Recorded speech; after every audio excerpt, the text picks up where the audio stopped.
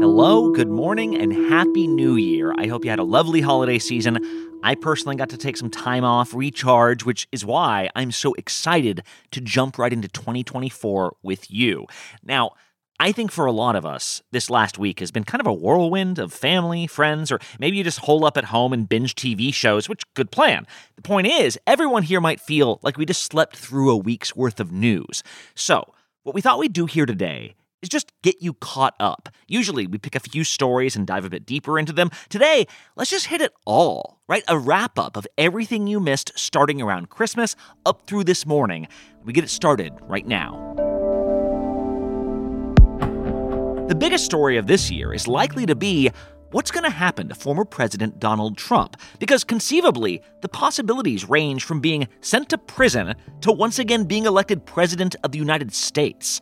Well, last Thursday, just a few days after Christmas, the woman who runs elections in Maine decided he shouldn't even be on the ballot. And I was required by the law to hold a hearing within 5 days and then to issue a decision. You might remember the state Supreme Court of Colorado made a similar decision. They ruled that Trump's behavior on January 6th in 2021 qualified him as an insurrectionist, and that under the 14th Amendment, an insurrectionist can't serve as a government officer.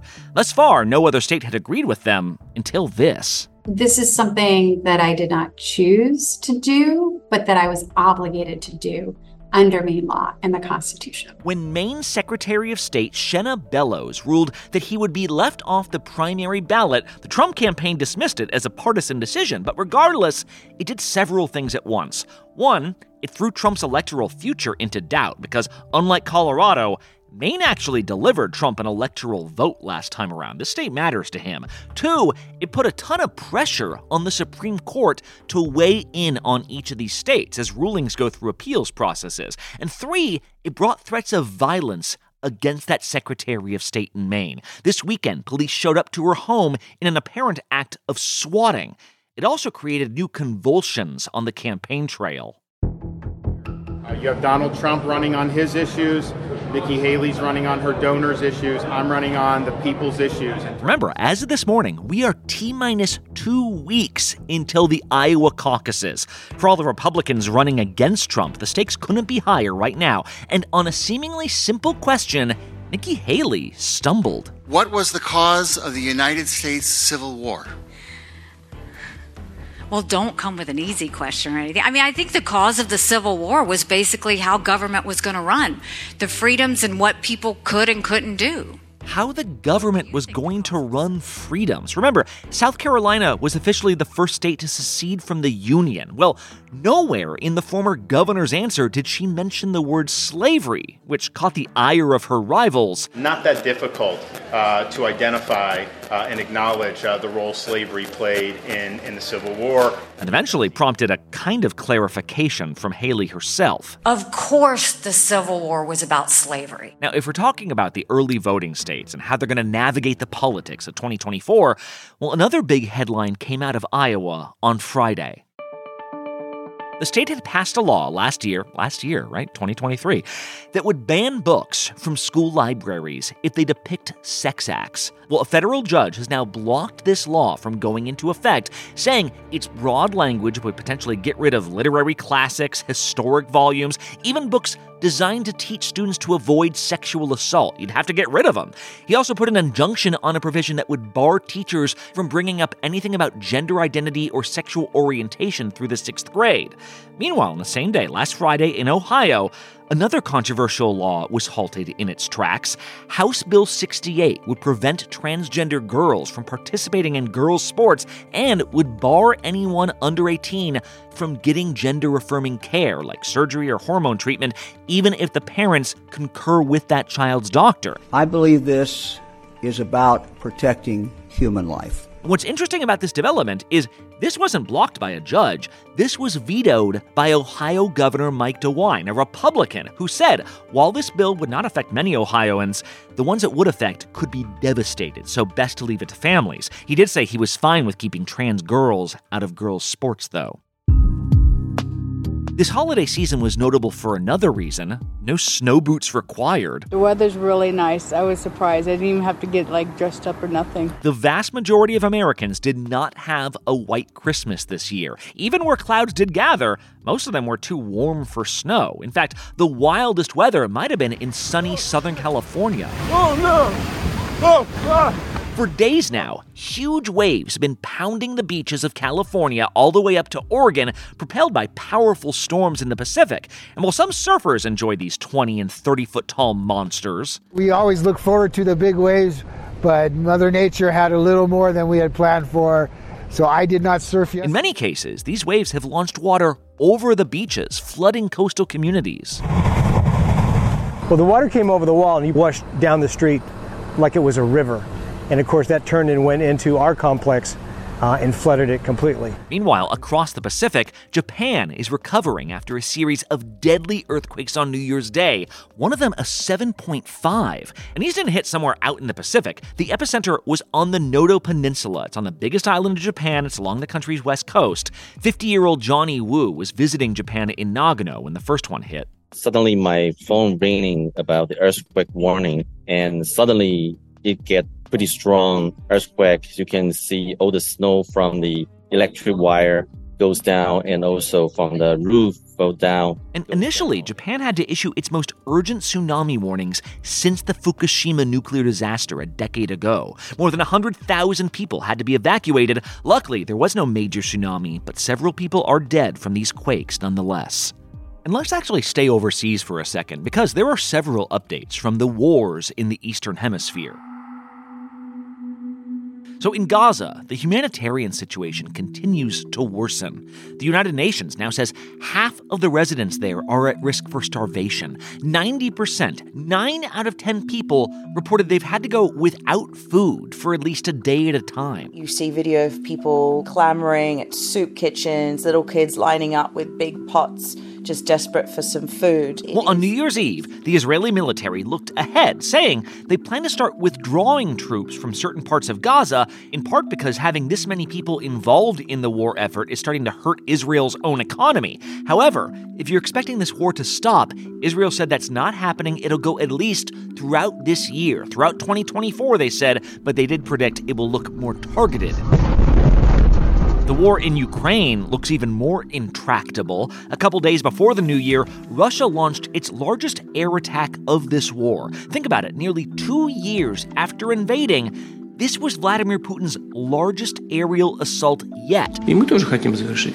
Dozens are dead, more than 150 injured, and Ukraine says it's responding with everything it's got, including armed drones. Oh, and one other thing happening in Russia, you might know the name Alexei Navalny, Putin's biggest critic in Russia, who was arrested a couple years ago.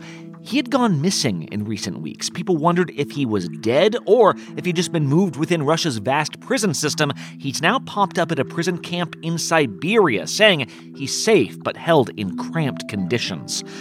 Whew, I'm out of breath. That's how busy this week was, and there's still a bit more to come. So let's take a quick break together. When we come back, we'll talk about changes at hospitals, snafus in air travel, and maybe even, gasp, some good news. That's after the break.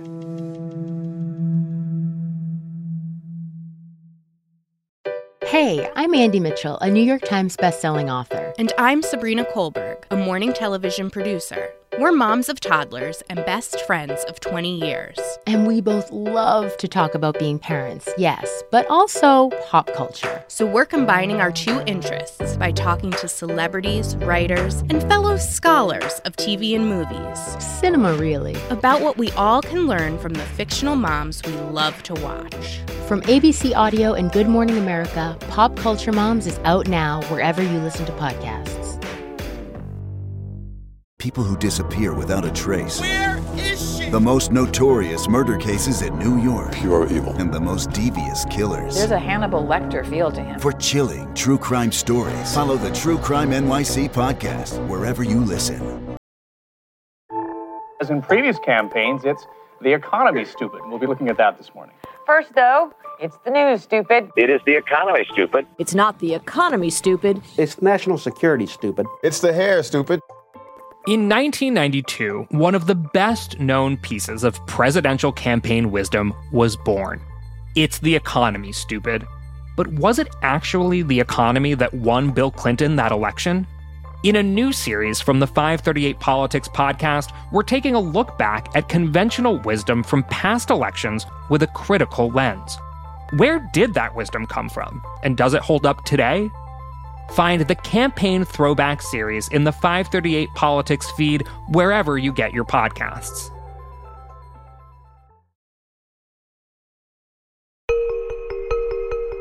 Okay, welcome back to Mission Coming Out of Hibernation. Let's round out the news you probably missed over the last week or two. Today is, of course, the first day most offices are open, including the stock market, which will be something to behold since it finished 2023 like it was on a rocket ship. A December rally meant that the S&P 500 finished up almost 25% for the year, which is way better than a lot of people predicted when the Fed raised those interest rates.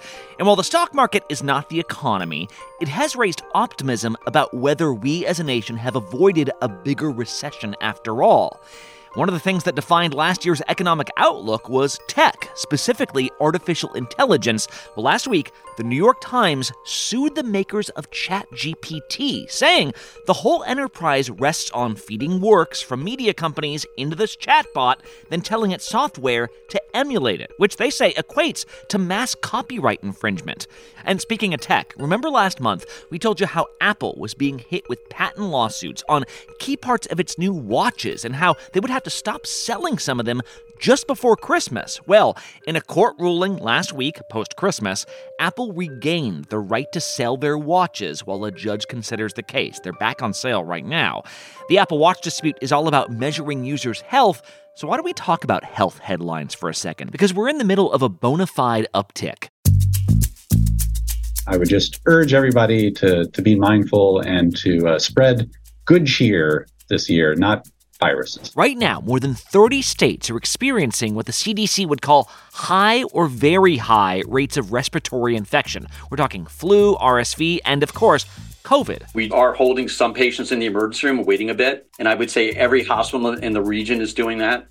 Because of just the amount of sick people that we're seeing coming through the doors now. COVID hospitalizations have increased for 7 straight weeks. In 24 states, they're expected to keep rising, and it remains the third leading cause of death in this country. In fact, it's become so much more dire recently that hospitals in several states have once again begun requiring masks, especially facilities that treat people with compromised immune systems, like cancer patients. That's not the only health headline popping up this week. On New Year's Eve, the maker of the baby formula Nutramigen issued a voluntary recall on more than 500,000 cans of formula because of a potential bacterial infection. Even though no one has been sickened so far, they say, this is the same type of bacteria that caused a nationwide shortage a year ago. Okay, so we're in the home stretch now. Let's hit a few more quick headlines. So, the award for the most embarrassing headline might go to Spirit Airlines, which is now apologizing after a gate agent in the middle of the holiday rush mistakenly put a child on the wrong flight. The kid was supposed to be traveling from Philadelphia to Fort Myers, Florida. Instead, they were put on a plane to Orlando, which is in Florida, but it's on the other side of the state. Everyone's fine, but Spirit says the gate agent is no longer working for them. There are lots of new laws that are just taking effect this week. California and Washington raised their minimum wage past $16 an hour. Minnesota is implementing red flag laws that allow authorities to take someone's gun if they're deemed a threat. And a North Carolina law will make it possible for parents to sue porn websites if their kids manage to access them. Porn sites have been told they need to confirm ages against publicly available databases. But perhaps my favorite new law that took effect on the 1st is in Illinois, where it used to be illegal to dangle fuzzy dice from your rear view mirror. It was deemed a hazard and cops could pull you over for any hanging stuff in your windshield. Well, starting yesterday, fuzzy dice and air fresheners can fly free. One notable death this holiday season, Lee Sun-kyun, who played one of the leads in the Oscar-winning movie Parasite, died on Wednesday. He was found dead in his car in Seoul, South Korea. His death is being investigated as a possible suicide. Which brings me to New Year's Day.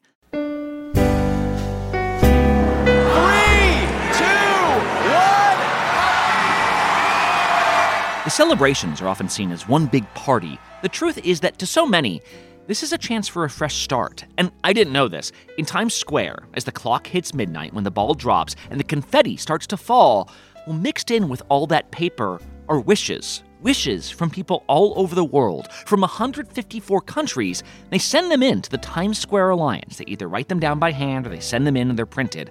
This year, the wishes included things ranging from, I hope to try new foods, and I want to hug a chicken, yes, that was real, to, I wish for the war in Ukraine to end and for my father to live under a peaceful sky, and the child of a parent with dementia who wished for his dad to never forget how much he loves him. There are a lot of ways 2024 can turn out, but right now, you like to think it all feels possible. And if you're wondering how I, Brad, began the new year, here's a sample. That is me taking part in the annual Polar Bear Plunge in Coney Island, Brooklyn. I swear, I sound like Goofy falling down a well or something. They've been doing this for 112 years. It was my first time. I am still shivering. Things are only looking up from here, if only for the water temperature, I guess. Hey, I hope you found this episode useful, this big rundown. Let me know what you think. I'm genuinely curious. We're at Start Here ABC on all the socials. Maybe make a resolution this year to share this podcast with a friend. And most importantly, I hope you're having a great start to 2024. I'm Brad Milkey. See you tomorrow. Woo!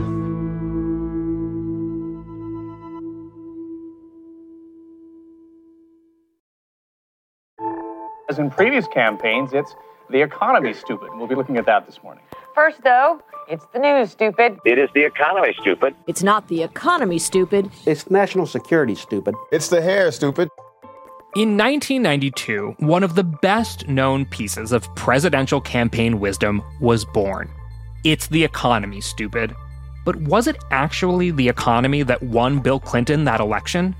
In a new series from the 538 Politics podcast, we're taking a look back at conventional wisdom from past elections with a critical lens. Where did that wisdom come from? And does it hold up today? Find the Campaign Throwback series in the 538 Politics feed wherever you get your podcasts.